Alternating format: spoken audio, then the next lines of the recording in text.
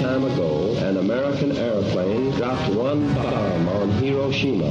Ich bin ein Berliner.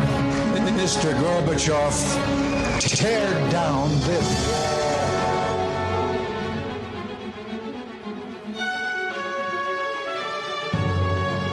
The American people, I think, is good people. They have not to charge with the guilty of all the lies.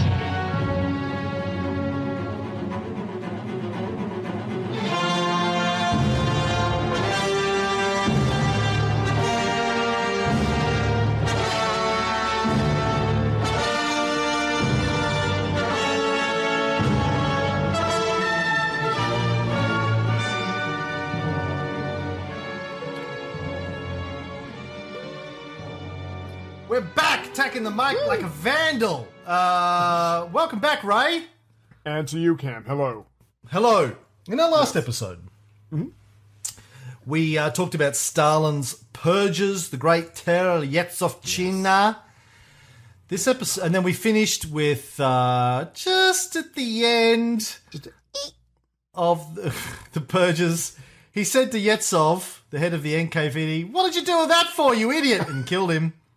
Look at the state you left us in. But you told shut up.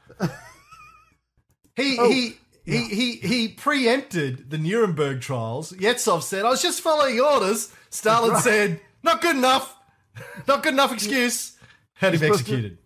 You're supposed to follow the spirit, not the letter of my orders. Dumbass, and shot him anyway. Look, I hired you for this job because I believed that you would stand up to me. Right. If I ever gave you a bad order, I didn't expect you to just go out there and do what I told you to. Like, I could get any monkey to go out there and just pull the trigger. I expected you to go, well, hold on a second. Let's just slow down a minute, Stalin. Whoa, we're up to 1.1 million. Should we have a little meeting? No. And then he tapped his forehead. I thought there was synchronicity, huh? I thought you could read not what I said, but what I intended. Clearly you got it wrong. I would like to put a little bookend on Stalin's purges. I just think this is funny. After the purges, when he is truly the top man, he's up there alone. No one else can defy him or challenge him. His theories on literature, economics, and genetics became state policy. And that's how you know you are numero uno, whatever the Russian version of that is, in Russia, because just what he thought became official, policy for everybody. That's how you know you're the badass. Right. So we finished off the last episode, I said, and then 1939 happened. What happened in 1939, Ray? I believe you have some familiarity with this subject. Bit. No, I know that you're going to talk about the very important, very famous Munich Agreement. I just wanted to set it up and give it some context. So, please do. As you know, big fan of Hitler. Hitler came to power in January 30th, 1933. By mid-1939, he had been all but flawless in his foreign policy. Domestic stuff didn't interest him so much. He left that to others. But this is what this man was able to do between 33 and 39 without firing too many shots. Let's see here. So, first of all, they burned down the Reichstag. Goering sets that up, so they burn down their own government building, so that gives Hitler emergency power. So now he pretty much doesn't have to listen to the Reichstag. He can do whatever he wants.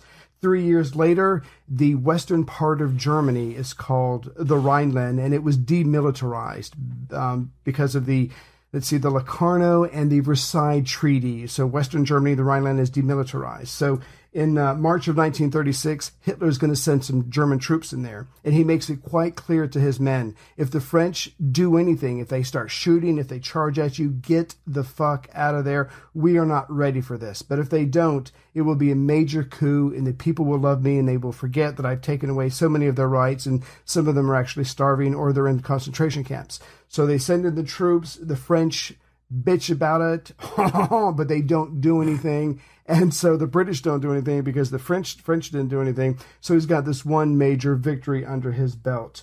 Let's see here. Later on that year, 1936, during the Olympics being held in Berlin. Nazi Germany is hosting them. That's where Jesse Owens kicked so much ass. A supporter of General Franco comes up to Hitler and he says, look, we're about to get into this major war, civil war in Spain. We would really appreciate your help. Will you please help us? And Hitler goes, love to. What do you need? Here's a shopping list. So Hitler's going to help them. So he's able to remilitarize and threaten France with sending troops in. He's able to openly help Franco and the people on his side in a civil war. And then 2 years later, in March of 1938, it's time for his biggest coup yet, that we all know is the Anschluss of Germany, of Austria, the annexation.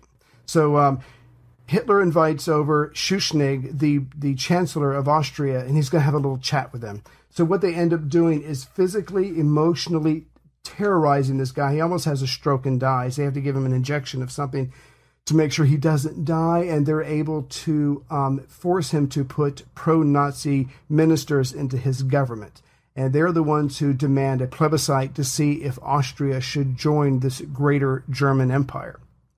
So right before they have this plebiscite, Schuschnigg steps down and he encourages his people not to resist the Germans that are coming. So far, he's able to remilitarize the Rhineland. He has openly abetted aggression, and now he has taken an entire country. But Hitler's not done yet. So the next country he wants to go after, and again, this is all without really firing a major shot, he wants to go after Czechoslovakia. Well, on the western part of the Czechoslovakia is their defensive line that the Germans know they can't get through. It's up along some mountains. He needs a pretext to be able to take that away from them. So in the extreme western part of Czechoslovakia are what I think it's 1.2 million Germans. They're called the Sudetenland Germans. And they go there with their cameras and they make this fake propaganda with these women crying in front of the cameras. The Czechs are over here and they're raping us and they're killing our men and they're stealing from us and they're hurting our children. And so they show these films all over the world, certainly all over Germany. And Hitler goes, no one is ever going to hurt a German again, not while I'm here. So he demands that part of Czechoslovakia be given to him. And I don't know how much detail you want to go into. I'll just do the short version for now. We can backtrack. But basically, Czechoslovakia says, no, if you come into our country, we will fight you. And we have Britain and France to back us up. That's when Chamberlain has to go, hold on for a second, cuz if you defend yourself, if you get into a fight, we will not defend you. We will not help you. You will be on your own. And of course, Czechoslovakia knows they're not going to win. So there's going to be a meeting, the famous Munich Agreement, the Munich Accords, where Germany, Britain, France, and Italy, notice that Czech has not been invited to this meeting about them. They're not invited. So basically, the western tip of Czechoslovakia is given to Germany, supposedly to protect the Germans who were being abused by the Czechs. That was all bullshit. But it was just the tip. The western tip. It was just the tip. That's what you said to me in Vegas. Don't worry, it's just the tip. Yeah, and you didn't. Anyway, that's what Hitler said. Don't worry, it's just the tip. I'm just going to take the tip. It's like I'm going to circumcise Czechoslovakia. Okay, that's all I'm going to do. So basically, they're able to take that, and they take the area where the defensive line is at. And of course, just a couple of months later, I think it's March of 1939, Hitler pretty much takes the rest of Czechoslovakia. And that's when Britain and France says, whoa, okay, hold up. If you even fucking trip and fall into another country and take it over, it's going to be war. So now Hitler's going, you know what? I've had a pretty good run. It's mid-1939. I've been able to take Czechoslovakia. I've taken Austria. I've been able to remilitarize my western border without firing a shot. Not bad. Okay, so now war's coming. Where do I move next? Do I go to the west and take on France? Not really ready for that, especially if Britain helps. Do I go to the east and take Poland? Poland I'm not too worried about. I can take them out in a couple of weeks. But that means that puts me right next to Stalin with his massive country and his massive population and his ever-growing industry. There's no way he's going to let me send 1.3 million men into Poland that much closer to his border. I clearly have to come up with something. I need someone to give me a break. I need an understanding with someone. I pretty much want to go after Poland, but I need some kind of understanding with someone to safeguard one of my borders. Who's it going to be? Am I going to talk to Britain? Am I going to talk to France? Am I going to talk to Stalin? What are my options? And at that very moment, Stalin is asking himself the very same question. Who am I going to ally with? And that's where we get to the non-aggression pact between Germany and Russia. I don't know if you want to go back and talk about about Czechoslovakia at all. Oh, I think you covered it very well. Okay. A few things I just wanted to throw in, a few notes I made. You talked about the Olympics in Germany in 1936. Jesse Owens. Now, I had just read this the other day. There's this famous story about Jesse Owens being snubbed by Hitler because he was black. Oh, yeah. Apparently that's not true. Apparently Hitler snubbed everybody. Yeah. And Jesse Owens himself said he wasn't snubbed by Hitler, he was snubbed by FDR. He said, if anyone snubbed me, it was FDR. Because when he went back to the US as an American Olympic champion... 4 gold medals, yep. He didn't get a thank you telegram from the White House, didn't get an invite, come along, handshake, photograph, nothing. Well, to give that a little bit of backstory, during one of the first events of track and field, Hitler congratulated everybody who won that day, and the Germans who won that day, and the gentleman who was in charge of the Olympics said, IOC? IOC, you have to thank everybody or you thank no one. So Hitler said, okay, I totally understand, I'm not going to thank anybody, but he did at one point said something about Jesse Owens. Do you really think I would shake the hand of a black man? What do you think of me? So there's this one small quote, but yeah, he wasn't going to shake anybody's hand because he would have to do it for everybody, and he was too busy lining up wars and rearming his country to do that. That's correct. I also just wanted to add that before we get, before we even get to the Munich Agreement, which is kind of known as the famous appeasement of Britain and France with Germany saying, sure, you can invade Czechoslovakia. Who fucking cares? It's Czechoslovakia. No skin on my nose. Yeah, exactly. Go in.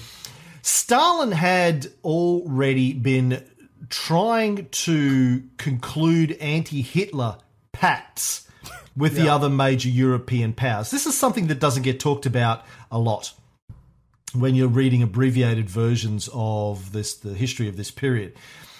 Stalin gets a lot of shit for forming a non-aggression pact with Hitler.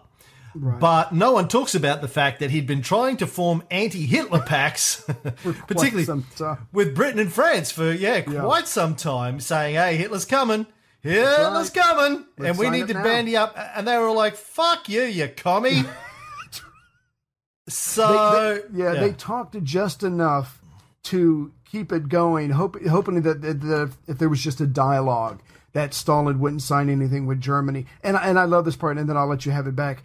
Stalin goes, no, this is bullshit. These are platitudes. And as you're going to find out in this series of podcasts, Stalin was the most practical, pragmatic man out of all these major players. He says, this is bullshit. You send me someone to talk now. So Britain goes, okay, we'll send you someone. He's not going to be a top guy. And we'll send him by boat and train. He'll be there sometime this late spring, early summer. And Stalin's like, that's a fucking insult to me. You're not taking me seriously. So later on when we get to Hitler, Hitler goes, look, if you let me send my top guy, I will fucking fly his ass there. He'll be there in a matter of hours. And Stalin's like, okay, that's respect. That's dignity. I'm being taken seriously. I mean, the British just fucked it up from day one. So, yeah. So you got the Kremlin, you've got the British and the French on one side, you've got the Germans on the other side, and Stalin's keeping them apart, talking to both of them at the same time, trying to get the best deal. He was getting the best deal at that time from Nazi Germany. And, of course, his objective here is to keep the Soviet Union out of the war as long as possible, because they, as it turns out, Britain and France weren't ready for this war. Not ready. Anyway, we'll come back to that. The other thing I wanted to just add to what you said is I think it's worth highlighting Hitler's excuse for annexing the Sudetenland, Czechoslovakia, was that the German population's human rights were being threatened. Aww. Think about that. The next time you hear a country use human rights as an excuse for launching an attack on a country or invading a country, it's one of the standard excuses that every dictator in history has used for invading, conquering. Going back to our old friend Big Julie.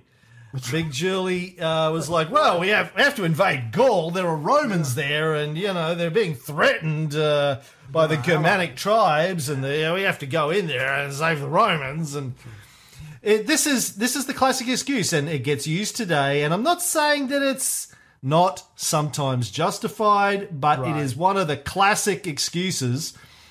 Won't somebody please think of the children that gets used? Children are a future. Sorry.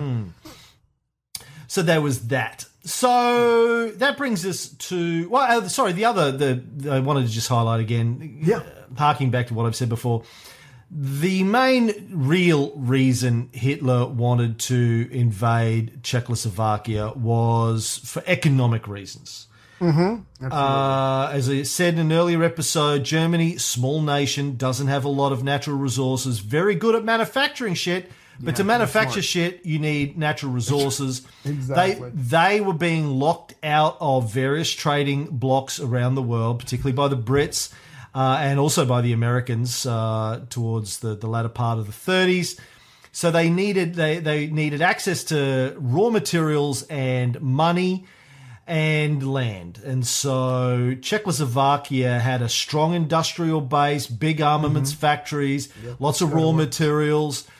So Hitler thought, yep, I'll have that, because Germany needed to compete in a global market with the British trading bloc and the United States and the French. He and increasingly the Soviets. For Germany to maintain as an economic power, it needed to have a strong functioning economy. They were coming out of the Treaty of Versailles, as we mentioned before, the treaty that was imposed upon them after World War I, which had crippled them economically. Intentionally crippled them. Intentionally, exactly. Yeah. So, again, as I said in the last episode, there are reasons, logical, rational, at least from the viewpoint of the principal actors, reasons for doing these things that don't often get talked about. People that, Hitler just, he was insane, he was a warmonger, he was a bad guy. Yeah, it's not, again, I'll say this for the 100th time, it's not about good guys versus bad guys or good countries versus bad countries. History, geopolitics, human affairs aren't that black and white. They're not that binary. It's about intentions, motivations, reasons. That's what, if you really want to understand what went on, what's going on, you need to think about what are the motivations, the ambitions, the intentions of the players going on here. So in 1939, August of 1939, the Molotov-Ribbentrop Pact was signed. This is the non-aggression treaty between the Soviet Union and Nazi Germany, named after the Soviet Foreign Minister Vyacheslav Molotov. Nice. And yes, that is where we get the Molotov cocktail from. And the German Foreign Minister Joachim von Ribbentrop, who was a former champagne salesman, obviously qualifying him for high office. Well, you need to celebrate these deals when they get done, and who knows how to celebrate better than a champagne salesman? Nobody. That's right. Yeah. It divided the pact divided their influence and territory within Eastern Europe, resulting in their joint invasion of Poland in September 1939. Now, keep in mind the reasons for this.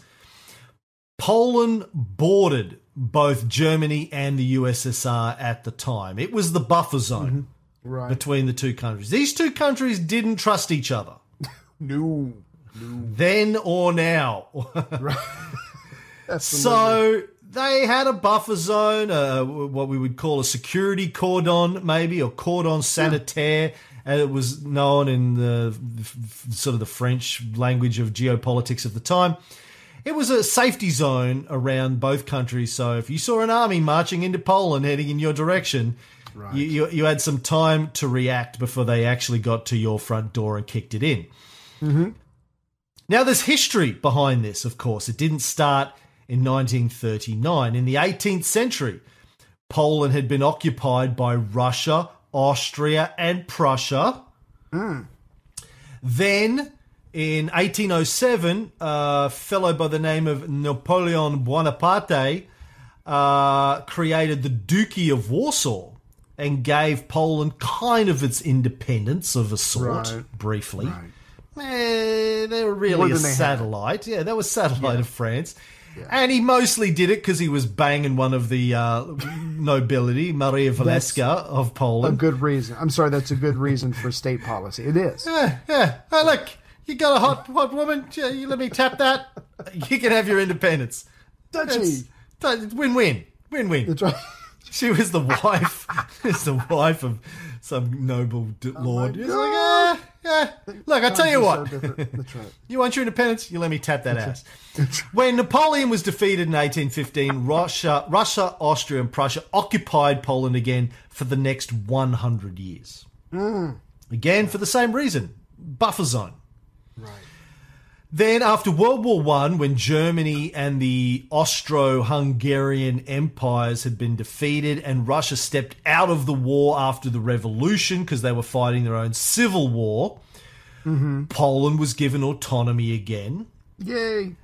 And the Supreme War Council, created by the British Prime Minister Lloyd George to coordinate the Allied military strategy during World War I, had this thing called the Commission of Polish Affairs. They gave them the job of recommending Poland's eastern border, aka the border between Poland and Russia. And the name of the guy was...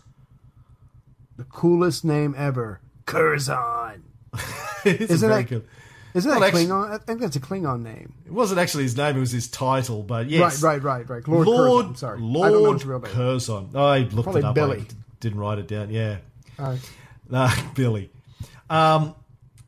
He was the British Foreign Secretary at the time, and he suggested a particular border area between Poland and Russia. It becomes known as the Curzon Line, and this will become very relevant over the course of the next 4, 5, 6 episodes. Right. But he suggested this after World War One. What about this line? And but before anything could happen, the Polish-Soviet War broke out and ran from February 1919 to March 1921. Started, by the way, and this is relevant, by the Polish. The Poles wanted to take advantage of the fact that the Russian army was weakened by World War I and that they had the Civil War going on. They saw saw a great opportunity to get some more territory for themselves and some payback for being occupied for the last couple of 100 years. Right. So they attacked Russia. They went into the Ukraine and areas like that. Guess who was one of the military commanders or had responsible for the military in that part of the world during that era? A guy by the name of... Big S Man. No, that came out like Big Ass Man. I'm sorry, Big S Man. Big Ass Man. I don't know. The Ass Man. Yeah.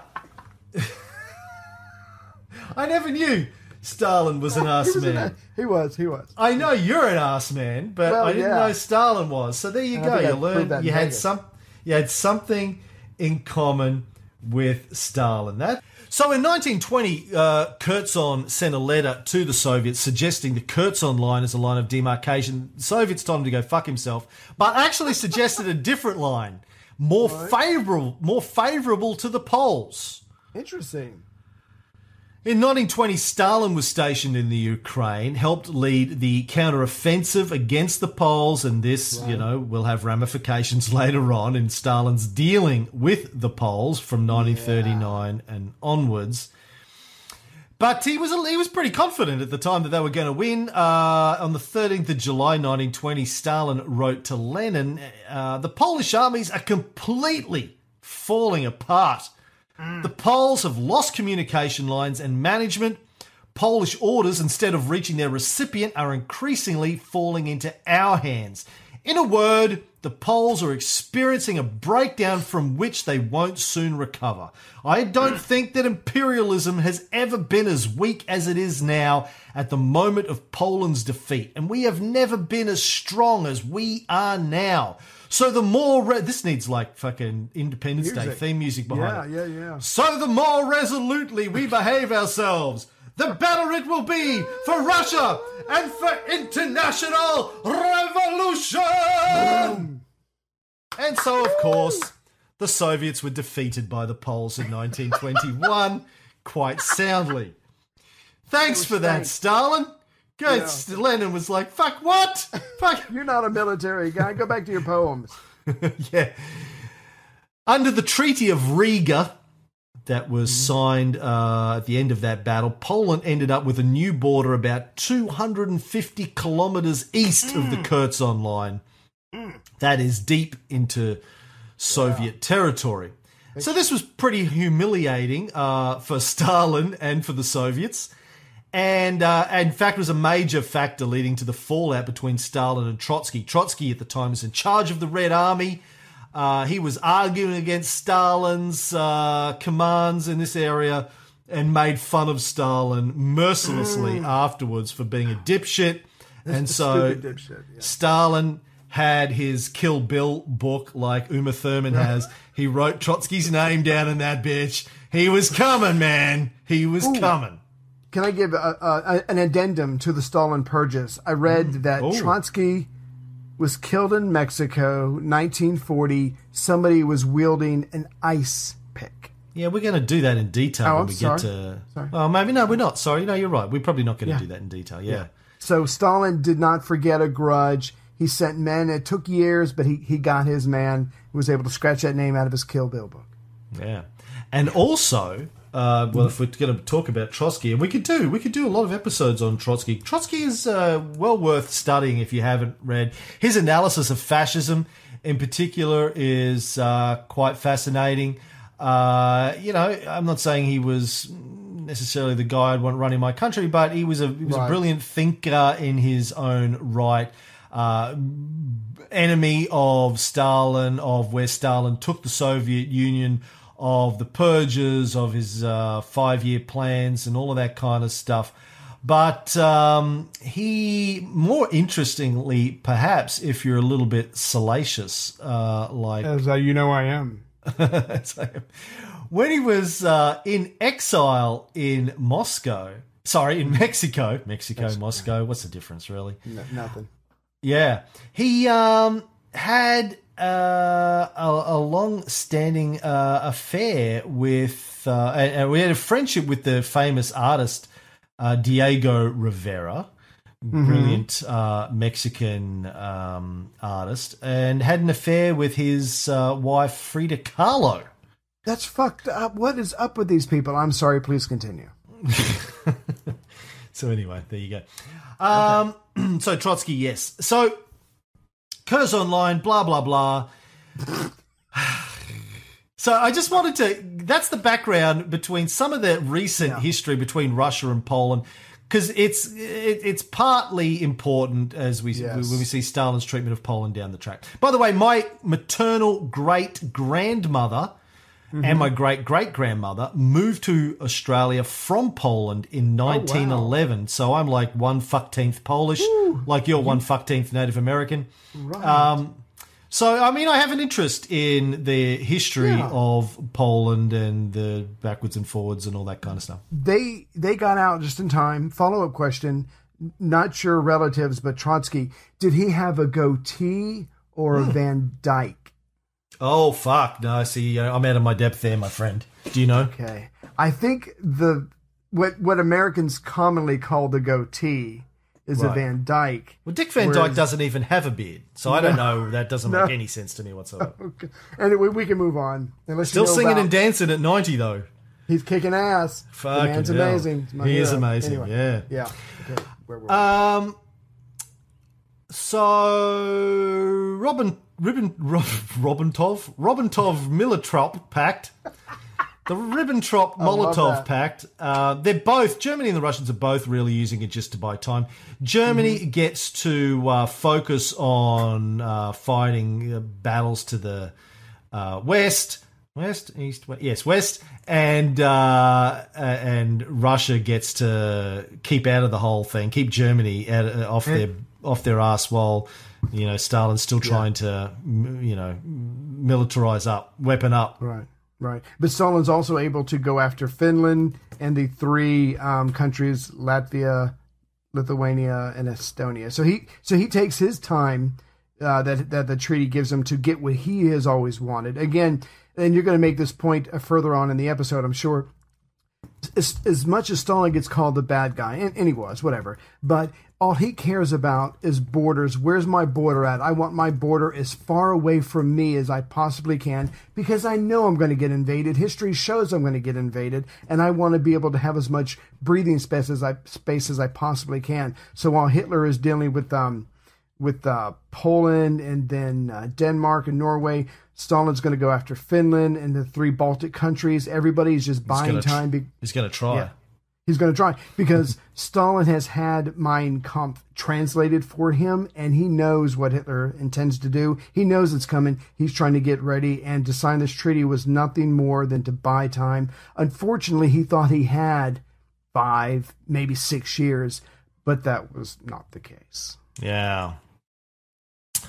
So this pact, as it turns out, didn't last long. Germany, of course, violated the Non-Aggression Pact in June of 1941, less than 2 years after signing it, right, and launched a massive invasion of the Soviet Union known as Operation Barbarossa. Now, that took Stalin by complete surprise, the invasion, that is. Now, as people may have heard, Stalin had been warned over and over again that it was coming, and it's not like this sometimes get portrayed that he was completely ignorant and taken by surprise and he was an idiot. I don't think that's the case. As I said before, he was trying to warn Britain and France about Hitler's intentions years earlier, and they ignored him. And he knew, I think, that this was coming. He didn't know. He thought he had more time, I think, is what it comes down to. At least that's what he told Churchill. Right. He told Churchill later on, I think, at one of the conferences, that he thought he had another 6 months. But Churchill had, back in April of 1941, Churchill had sent Stalin a warning himself in the form of a note delivered via their ambassadors, diplomatic contacts, a warning that he had intelligence that the Nazis were going to attack the Soviet Union in May of 1941. It got delayed because of some other shit that they had to go and take care of. But in Greece, right? Yeah, but Stalin didn't take it seriously. And then on the 17th of June 1941, Stalin received another intelligence report claiming that an attack was imminent because they had a source in German aviation. He wrote back. Stalin wrote to the State Security Commissar, "You can send your source from German aviation headquarters back to his fucking mother. This is disinformation, not a source." Unfortunately, 5 days later, on June 22nd, Germany crossed the border. Yeah, en masse. And just to add a little bit more to it, Stalin, he knew he was going to be attacked, but he thought he could delay it, and he would get mad at Molotov. When tension seemed to be building with Germany, he would get mad at him, and he'd be like, no, do a better job. And so Stalin tried to his best, tried to control the dialogue between the two countries, but he had no idea that it didn't matter what he said or how he said it, or, because he kept the supplies going up to Germany the very day of the assault, June 22nd, 1941. He thought that his people were screwing up and being too aggressive and being too hard-nosed with the Germans, so he took over a lot of the negotiations, but of course that was completely irrelevant because it was planned out by Hitler all along. So he literally wanted to believe he had more time, and I think to a certain degree he willed himself to believe which is why he was totally caught off guard. By the way, just getting back to the Molotov cocktail, because we didn't finish that earlier. Yes, please. For people who are wondering about that, it is not the drink that Molotov would drink at night. It actually comes from the war against Finland that you mentioned briefly earlier. Right. The Finns developed a bomb. A Molotov cocktail is basically a breakable glass bottle with a flammable substance in it, petrol, or like, well, I've heard your limoncello is flammable, but that's another story. It is. Yeah. Yes. Or a napalm-like mixture in it with some motor oil. Usually got like a cloth, a wick in the top. You've seen this in movies over and over again. You light it, you throw it at a tank or at some troops. It smashes, it blows up. This is the Finns developed this to fight the Russians, the Soviets, during the Winter War. Which was when Captain America and Bucky were going at it. No, that was Winter Soldier. It's another thing. So, August 1939, and they named it after Molotov as sort of a insulting reference. Yeah, hey Molotov, drink this, bitch, kind of thing. So that's where Molotov cocktail comes from. But anyway, back to the invasion. So look, we're not going to go into details. Listen to Ray's show, obviously, if you want details of opera. Have you done Barbarossa yet? Yeah, start listening on episode 132, and I'm up to the gates of Moscow. Lovely. Yeah. So it was massive. It was a disaster for the Russians. But even when the Germans crossed the border and Stalin got news of it, he didn't believe it. He didn't believe it was an attack. He thought it was a rogue German general who either made a mistake, lost GPS stopped working on his iPhone, and he went left when he should have gone right. I went too far. He was using Apple Maps, and fucking Apple Maps of buggy is all shit. Or he thought they were trying to provoke the Soviets into attacking him in order to give them the pretext to start a war.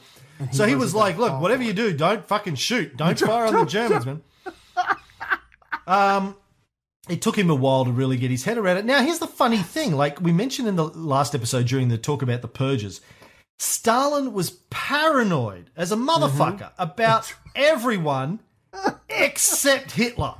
Yeah, explain that. Oh, my God. If there's anyone you want to be paranoid about, it's Adolf fucking Hitler. Yeah, he's number one on the list. If there's anyone you don't want to, whose word you don't want to take seriously. Don't turn your back on him. Adolf Hitler, do not turn your back on him. But, oh, my God. You know, say what you like about Hitler.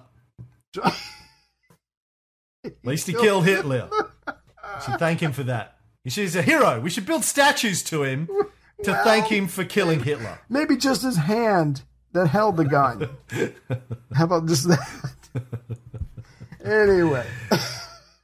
According to Zhukov, who was the chief of the general staff and the deputy minister of defense of the USSR, when Molotov, Stalin's minister of foreign affairs, returned from meeting with the German ambassador after the news that the troops across, Stalin sent Molotov, go talk to the ambassador and find out what's going on. I'm sure this is all a mistake. Huge, it'll all get mistake. cleared up. It's all going to be fine. Nobody panic. Molotov came back and went, yeah, they've declared war. Apparently, I remember Molotov just was in shock himself when he was meeting with the ambassador. He was like, he said something like, why did you bother signing a non-aggression pact? The ink is not dry. Yeah, and if it makes you feel any better, Schulenburg, the German ambassador, they didn't tell him shit until that morning. So he's sitting there giving this to Molotov, and Molotov is just reaming him verbally and making him feel bad and just giving him very cutting sentences. And Schulenburg is just sitting there taking it going, yeah, I got nothing. I was just told to tell you we're at war. Here's a piece of paper. So sorry. And Molotov just pretty much ripped him to shreds and then had to go tell his boss. And he's probably thinking, I'm going to fucking die. I'm going to get shot for breakfast. It would have been funny if the telegram arrived when Schulenburg was halfway through his conversation with Ribbentrop. No! Listen! It's not us. We didn't do it. We did not invade. It's not... I don't know where you're getting your information. Hold on. Excuse me a second. Let me read this. Yeah, that was us. That was us. We did that, yeah. Sorry, my bad. I'm like a mushroom here. I'm kept in the dark and fed shit, man. I don't know what's going on. I can't look you in the eye right now. I'm going to stare at your shoes, and let me just read this out to you. It shan't take long. Anyway, getting back to Zhukov's memoirs, he says that when Molotov confirmed to Stalin that Germany declared war, Stalin just dropped into his chair and sat silently for a long time. A long and painful silence ensued. Zhukov I'd like to wrote reenact in that his if I memoirs. could. Just kind of a... Everyone stand up. Everyone stand up, even those of you driving, and just 1, 2, 3. I mean, according to all of the memoirs by the Stalin's inner circle at the time, this pretty much broke him for a long while. Absolutely crushed his confidence, his self-esteem, his concern for how other people would see him. All of his plans had failed. Well, think of it this way. I mean, Hitler is invading your country. He's like fucking 9-0. Everybody assumes it's going to be over within weeks. Why wouldn't you assume the same thing? Poland, France, Belgium, Luxembourg, Denmark, Norway, Greece, all the Balkans. I mean, I take it back. He's probably 11-0. And you just know at the very core of your being that it is over for you. Everything you fought for, all the years of the times that he's been in prison, all the people that he's killed, the number of times he's almost died, it is all over with now because Germany is coming and they have not lost yet. They're not going to lose to you. I mean, how do you not get just totally despondent knowing that your world is going to come crumbling down around you in about 6 weeks? And the great irony of this is, and I only learned this the other day when I had an argument with a 90-year-old American expat friend of mine. Right. How, under the Treaty of Versailles, Germany wasn't supposed to be able to rebuild its military. Right. And yet, even by the time Hitler became Chancellor in 1933, they had significantly, but secretly rebuilt their military. And who helped them do that? Where do they test fire their guns at, their Krupp cannon? Fucking Russia. Russia let them come in there and do maneuvers and test fire their guns. And if it wasn't for that, who knows? But it wasn't until 1935 or 36 that they were allowed to openly rearm, or Hitler just said, fuck it, we're going to do this out in the open. But Russia allowed them to keep their development of arms going. Thank you very much. Hitler's actual quote at the time was like, "Come at me, bro." That's right. I think. You don't like it? Come at me, bro. I fucking love you, man. Yeah. Now, Stalin was so bummed out by this whole affair that he didn't even give the speech to the Soviet people announcing they were at war. He sent Molotov to do it. Oh, yeah. I thought maybe use that voice thing on the Mac computer. He typed it in there and then it read it out. We are attacked today. I don't know. But he had Molotov read it out to the people. He was just, again, like as I said, crushed. Absolutely destroyed by this. One of the other Politburo members later recalled, "Early on the morning of the 22nd of June, I caught sight of Stalin in the corridor. He had arrived at work after a brief sleep. He looked tired, worn out, and sad. His pock-marked face was sunken. You could see he was depressed." Now, again, I was just going to add real quick. So a couple days later after that, Stalin's literally still in his office. He hasn't moved for like 24 hours. And then Molotov, Voroshilov, Zhukov, and a couple others walk in. And because Stalin is who he is, he immediately assumes that they are there to arrest him because he has basically lost their country to the Germans. So they're all like, he's like, "What do you want? What do you want?" They're like, "We've come back. We want you. We've come here to ask you to come back to work." And Stalin plays his normal mind game. He's like, "Oh, but there's got to be someone better than me. I have lost everything. I've been tricked. I've been bamboozled by Hitler. He's going to be coming. Troops will be here very soon. There's got to be someone better than me." And they're like, No, there is no one better than you. You are the most worthy. We need you." And he goes, "Can I really do it? Can I lead my people to victory?" And they're like, "Oh, yes. It's you. Only you can do it." And then Stalin was like, "Okay, I will do it if you think I can do it." So when they come in, he immediately thinks it's all about him, that he's going to be arrested. And then he makes them beg him to come back. And then he comes in and as tough as he was before, he becomes 10 times as ruthless while conducting this war. And it's just like a little window into the personality that is Stalin. Just to let you know, very, very quickly, he adopts a policy. He goes to bed at 5 a.m. He gets up at 10 a.m., makes everyone else do the same who's in the office with him, and they fucking conduct this day-to-day war through all the shit, all the losses, all the suffering, everything, until they turn it around. He literally, works at his desk nonstop. And by the time the war's over, he is so fucking aged and lost so much weight. He's like a skeleton in a tunic. But anyway, more on that later. But the good news is it went fabulously. Yes. Woo! Tiny setback at for first. the Germans. I hadn't finished my sentence there. It was a bloodbath from day one. Wasn't it like a front with 1.3 million men or something like that the Germans crossed over the border with? Actually, they sent in 3.3 million men. 3.3. Well, it must have been 1.3 casualties. 1.3 million something long. I don't know. It was huge anyway. Oh, yeah. It was this massive front with massive men, and the Soviets had their Air Force bases right on the border in case, in case we get attacked, let's have our Air Force close to the border. And they were all just sitting in the hangar, totally wiped out. Pretty much the entire Soviet Air Force destroyed in days. Yeah. And Stalin's attempts to organize the defense were a complete shambles. As we said before, all of Yezhov's fault, took the orders too seriously and killed most of the military leadership. So we're not going to go into detail again. Listen to Ray's show, World War II show, for the details. But after a couple of years of extremely heavy human and territorial... Oh, one thing I do want to point out here.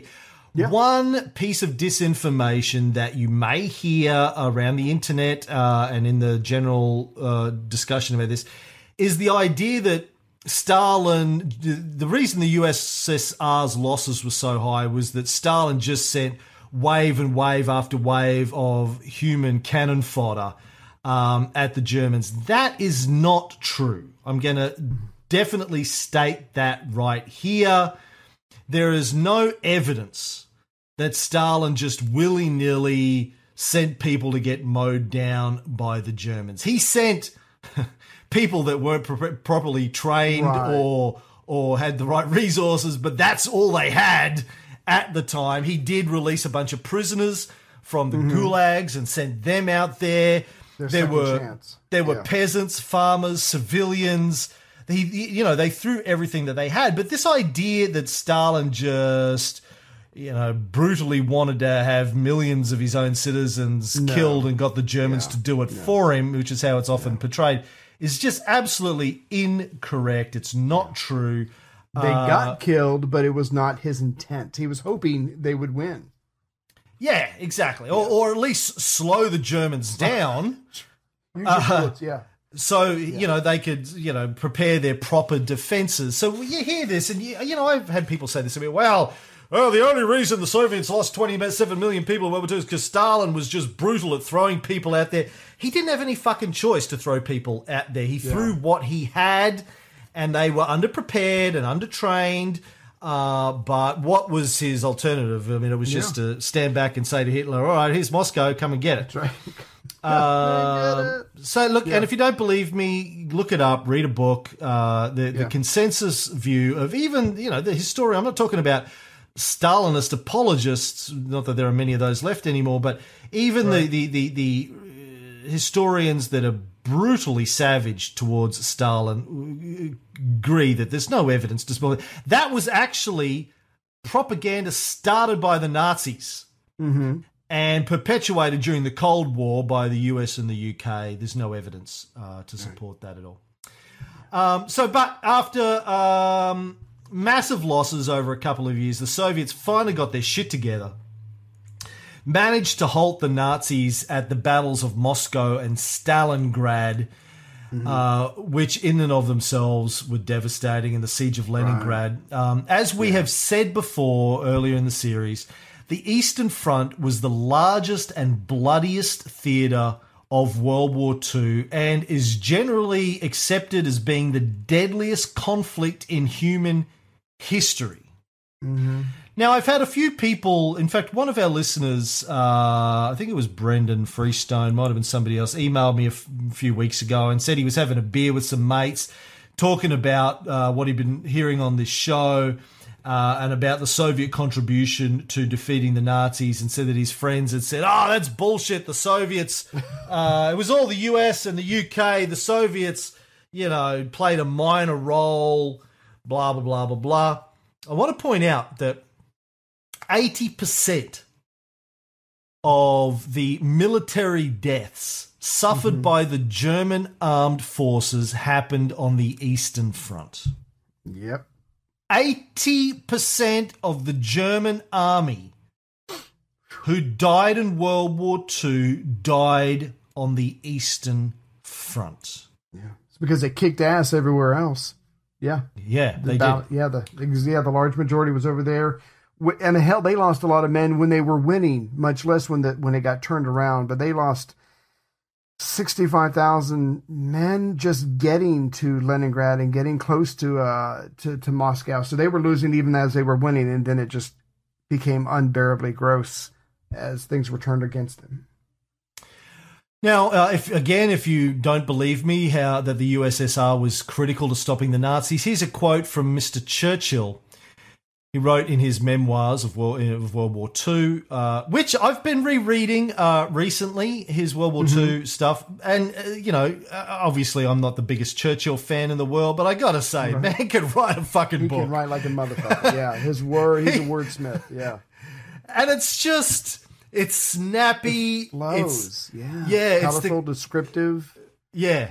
Humor, detail. The dry wit. I enjoy the dry wit. Yeah, it's got everything, man. He could fucking write. I'll give him that. Anyway, he wrote in his World War II memoirs, without in the slightest degree challenging the conclusion which history will affirm that the Russian resistance broke the power of the German armies and inflicted mortal injury upon the life energies of the German nation. It is right to make it clear that for more than a year after Russia was involved in the war, she presented herself to our minds as a burden and not as a help. But the first part is the key part here. Even Churchill said Russia broke the power of the German armies and inflicted mortal injury upon the life energies of the German nation. So don't let anyone tell you that Stalin wasn't the key factor, the Russians. Or that it was an American victory. Yeah. Just not true. When you hear that America stopped the Nazis, and you get this a lot, I hear it, Americans talking about this. Well, we stopped the Nazis. We can stop Where would anybody. the world be if... No, well, it says, where would the world be if we hadn't stopped the Nazis? And don't get me wrong. US financial support, military support of both Soviet Union and the UK and France, and their military involvement. They lost 400,000 men and all that kind of stuff. Important. Don't get me wrong. Important. It is. Probably couldn't have been won without the US's involvement. Not saying that at all. But am saying that Stalin and the Soviets by far played the biggest role and took the brunt of the pain. The Soviets, as we've said before, lost an estimated 27 million people fighting the Nazis out of a total population of 168 million, 16% of their population. Damn. 1,710 cities and towns were destroyed. 70,000 villages were destroyed. The siege of Leningrad alone resulted in the deaths of up to 1.5 million soldiers and civilians. There was children involved in that. Yep. In January and February 1942, there were 100,000 people a month dying in Leningrad, and mostly from starvation. The Germans had pulled a Caesar, circumvallation, laying siege. People couldn't get food, couldn't get in, couldn't get out. There were even reports of cannibalism. I found a nursery rhyme that somebody reported. Doesn't really rhyme very well in English, but I'll read it anyway. This is one guy heard his kids singing this in Leningrad. He survived to report. A dystrophic walked along with a dull look. In a basket, he carried a corpse's ass. I'm having human flesh for lunch. This piece will do. Ugh, hungry sorrow. And for supper, clearly, I'll need a little baby. I'll take the neighbour's, steal him out of his cradle. Damn. You think our nursery rhymes are grim? So that's a nursery rhyme. I wonder what melody it was sung to, or did they make up their own? I don't know. I'm probably asking the wrong question.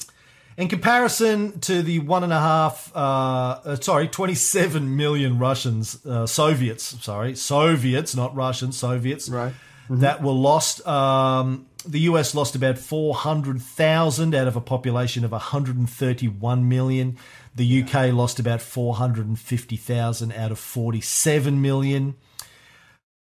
On the Soviet entry into the war, Churchill wrote in his memoirs, "War is mainly a catalogue of blunders, but it may be doubted whether any mistake in history has equalled that of which Stalin and the communist chiefs were guilty when they cast away all possibilities in the Balkans and supinely waited, or were incapable of realising, the fearful onslaught which impended upon Russia. We had hitherto rated them as selfish calculators. In this period they were proved simpletons as well. The force, the mass, the bravery and endurance of Mother Russia had still to be thrown into the scales. But so far as strategy, policy, foresight, competence are arbiters, Stalin and his commissars showed themselves at this moment the most completely outwitted bunglers of the Second World War." Yeah, it was true. I mean, they had so many forward positions, the Germans were able to run behind them, capture them, surround them, and then kill them all. I mean, they did that over and over again. And we're not talking 1,000 men or 2,000 men. We're talking 100,000 men. And they did this over and over again. The Soviets cocked it up on a massive scale. But because of the size of their country and their population, they were able to endure and eventually win. But they suffered massively. And like you said, it was their own fault. Here's my take on this, on Churchill's statement. "Hello, pot. This is the kettle calling. You're black." Oh, really? Stalin was caught unprepared? Let me see if I remember this. Of the two capital cities of the USSR and the UK, Moscow and London, which one was actually bombed for a good solid year by the Nazis? Not only was London resculptured through German bombs, but they're the ones who actually had to evacuate Dunkirk just to save any part of their army. So they did their fair share of fucking up. And there's a quote by Churchill about, war is nothing more than a series of mistakes or something. I don't know. You said that. I apologize. A catalog of blunders. So yeah, and so Britain certainly made their fair share of mistakes, and they used a lot of Indian soldiers fighting their battles for them and stuff like that. But now that he's had his turn, he's certainly going to make fun of the Russians for going through what they had already done. But yeah, everybody fucks up. The Americans do it in North Africa. It happens to everybody. But this is just such on a massive scale. But there's this whole thing of not being prepared. Like, excuse me, Churchill, but go fuck yourself. Yeah. That's right. I mean, and we're going to get to this in the future episodes, but when they formed the alliance with the Soviets, the first thing Stalin says is, "Hey, I need you to open a second front." Yeah. He's like, and Churchill's response is, "Sorry, can't. Why not? We're not ready. We're not ready. We don't have the men." Well, don't fucking say I got caught unprepared when you can't even front up a fucking army to open a second front. Like, you... Yeah. Yeah. Like, go fuck yourself, you hypocrite. It's gonna get worse. It's gonna get worse. Yeah. So, this is part of what pisses me off about Churchill, and this shit gets repeated. Oh, Stalin didn't see it coming. He was a fool. They're incompetent. Yeah, hello, fucking nobody saw it coming, and they should have. Point. Yeah. Anyone who'd read Mein Kampf, which he published in like 1924 or 26 or something like that, should have known Yeah. They had 15 years to know it was coming, but anyway. Yeah. Churchill also wrote that Germany should at this stage, before clearing the Balkan scene, open another major war with Russia, seemed to me too good to be true. Yeah. So from Churchill's perspective, having Hitler's turn his focus from bombing Britain to attacking Russia was wonderful. And, that's kind of how it plays out. He then lets the Soviets take the heat for the next couple of years while they regroup and rebuild. Yeah. So, yeah, Germany finally has what it did not want, a two-front war. We'll see what happens. And that is the end of episode 14, except we will do some heroes and reviews and stuff. We got to do something. Yeah. Gotta do something. Got to. In episode 15, we will get into the beginnings of the Grand Alliance between the big three. First, we've got a couple of heroes I want to thank. These are the people that have joined the force of subscribers since our last recording session a month or so ago. Task 1, strange name. I hear he changed that by Deepole. Congratulations, Mr. 1. There you go. I'm going to try and do these in a single breath. Are you ready? Yes. Task 1, Ian Henderson, Alan Watkins, Stuart Holdaway, Keller, Winkelmeyer, Tom Monk, Jeff Leake, Adam Wyckoff, Jim Martinez, Don Standing, Tim Roberts, Corey White, Andrew Gates, Thomas Quaid, Peter Barr, Seth Haddonfelt, Craig Burkett, Josh Green, Roy Stevens, Liz Anderson, Ethan Manning, Benjamin Johnson, Matthew Ward, Pete Barron, Evgeny Tabakman, Toby Reed, Mark Lapolla, Ryan Murphy, Adrian Whip, Jeff Dean, Jessica Dwyer, Maurizio Arbazza, Rachel Hall, Stephanie Terren, Alex Bullock, Stefane Terren maybe, Alex Bullock, Michael Svella, Nikolaj Napovsky, Anton Harms, Wayne Dees, Daniel Lasasso, Bob DiRienzo, Vincent Kotzdoffer, Alice Suderman, Alon Tatsis, Vince Schmetzer, Bill Foreman, Rob Irwin, Timo Chui, I think it's an I and not an L, Chui, Stephen Cross, Jeff Laverne, Simon Hubbard, Dakota Tidd, David Shaffey, Herbert Sparks, Jordan Cherevic, Thean Sang-un, William Cassidy, Sean Provenza, Brett Jones, Mikhail Granhaug, Alex Cooper, Maxim Vaskov, Andrea Harkis, Alan Cross, Anthony Rennie, Phil Bradley, Terry Torsten, Seb, Richard Olsen, Nogbad, Oliver Johnson, Joe McKeeman, Ian Cath, Ian Majewski, Adam Deering, Yep. Holt Rose, Gary Grappone, Miller Wright, Marcus Robinson, Robert Webb, Rebecca Tate. Oh my God, that was not one breath. They are a new DEFCON 1. Yes. Heroes. Thank you. Wow. You. Love you all. DEFCON 2, James Hingley, Austin Matthew, Gary Wilson, Guy Munnings, Rod Rosewell, and Patrick Turner. Thank you. And DEFCON 3, Adam Sennett, Rafid Haidar, and Christopher Duran. Those people get to get on the phone and, have sexy times with us if they so choose.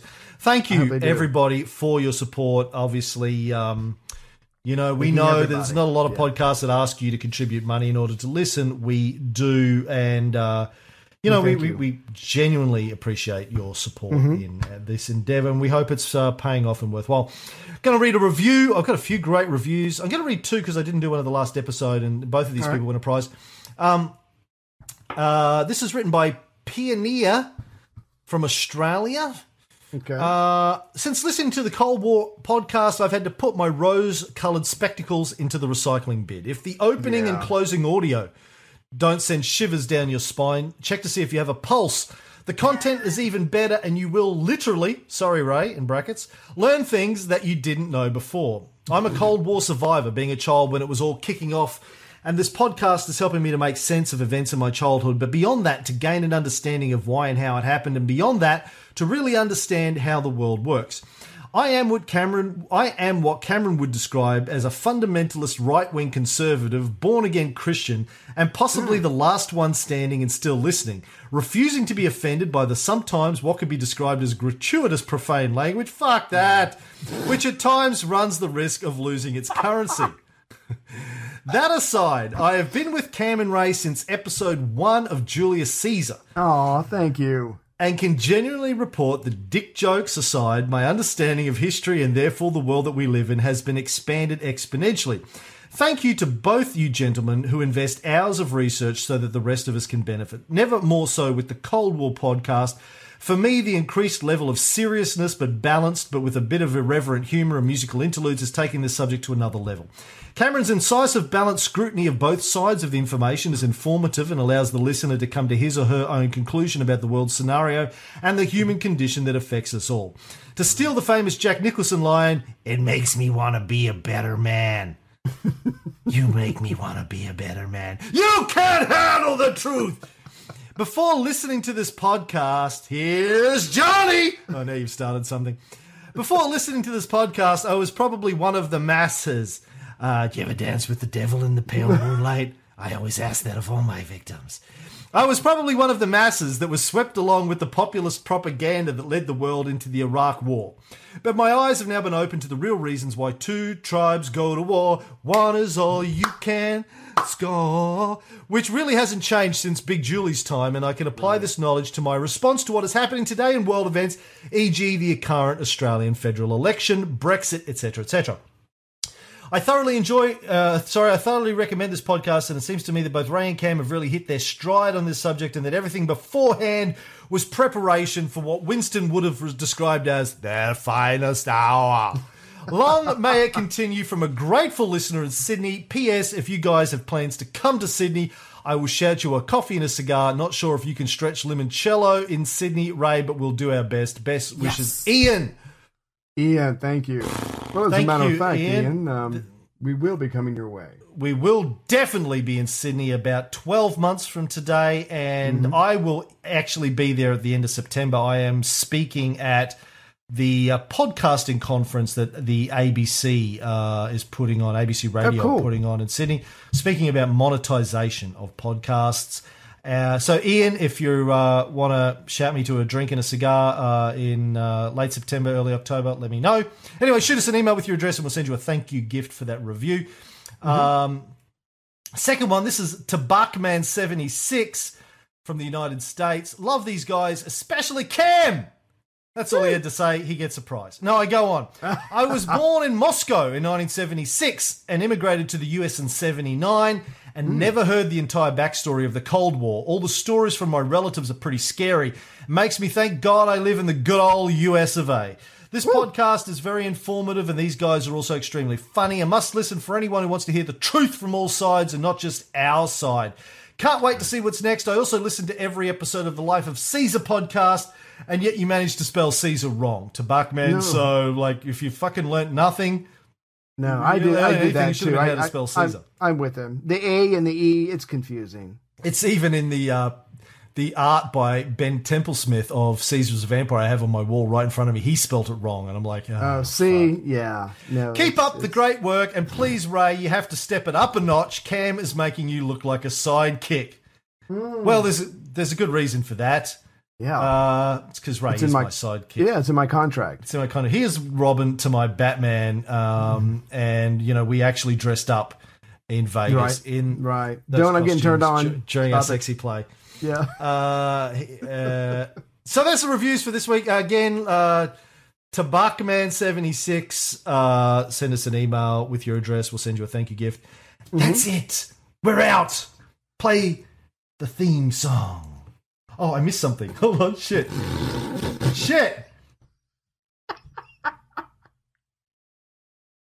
Here's Churchill's warning to Stalin. At 4 o'clock this morning, Hitler attacked and invaded Russia. This was no surprise to me. In fact, I gave clear and precise warnings to Stalin of what was coming. I gave him warnings, as I have given warnings to others before. Hitler is a monster of wickedness, insatiable in his lust for blood and plunder. So now this bloodthirsty gutter snipe must launch his mechanized armies upon new fields of slaughter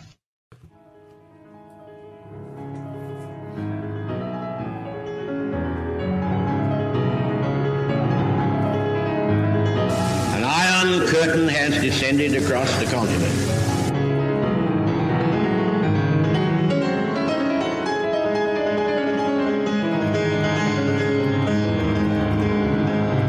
Soviet military buildup on the island of Cuba. The purpose of these bases can be none other than to provide a nuclear strike capability against the Western Hemisphere.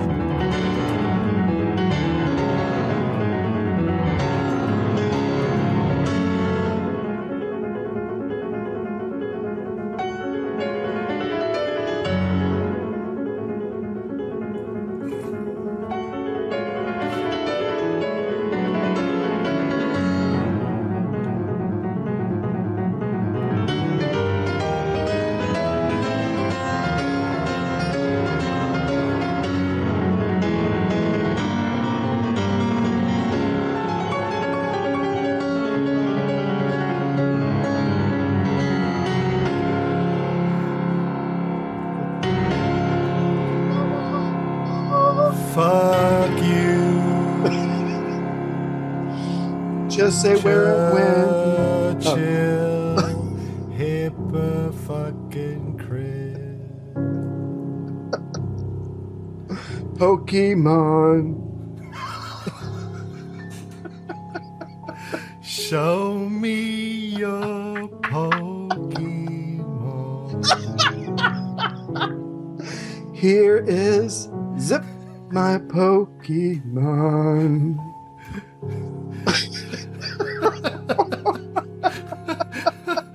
It's not even funny. We're just strung out. Tired. Show me yours, I'll show you mine. I want to poke you in your Pokemon. I want to poke your mind. No. We've gone into hysterical giggling territory. We're not even high. Well, at least I'm not. Lack of oxygen to the brain.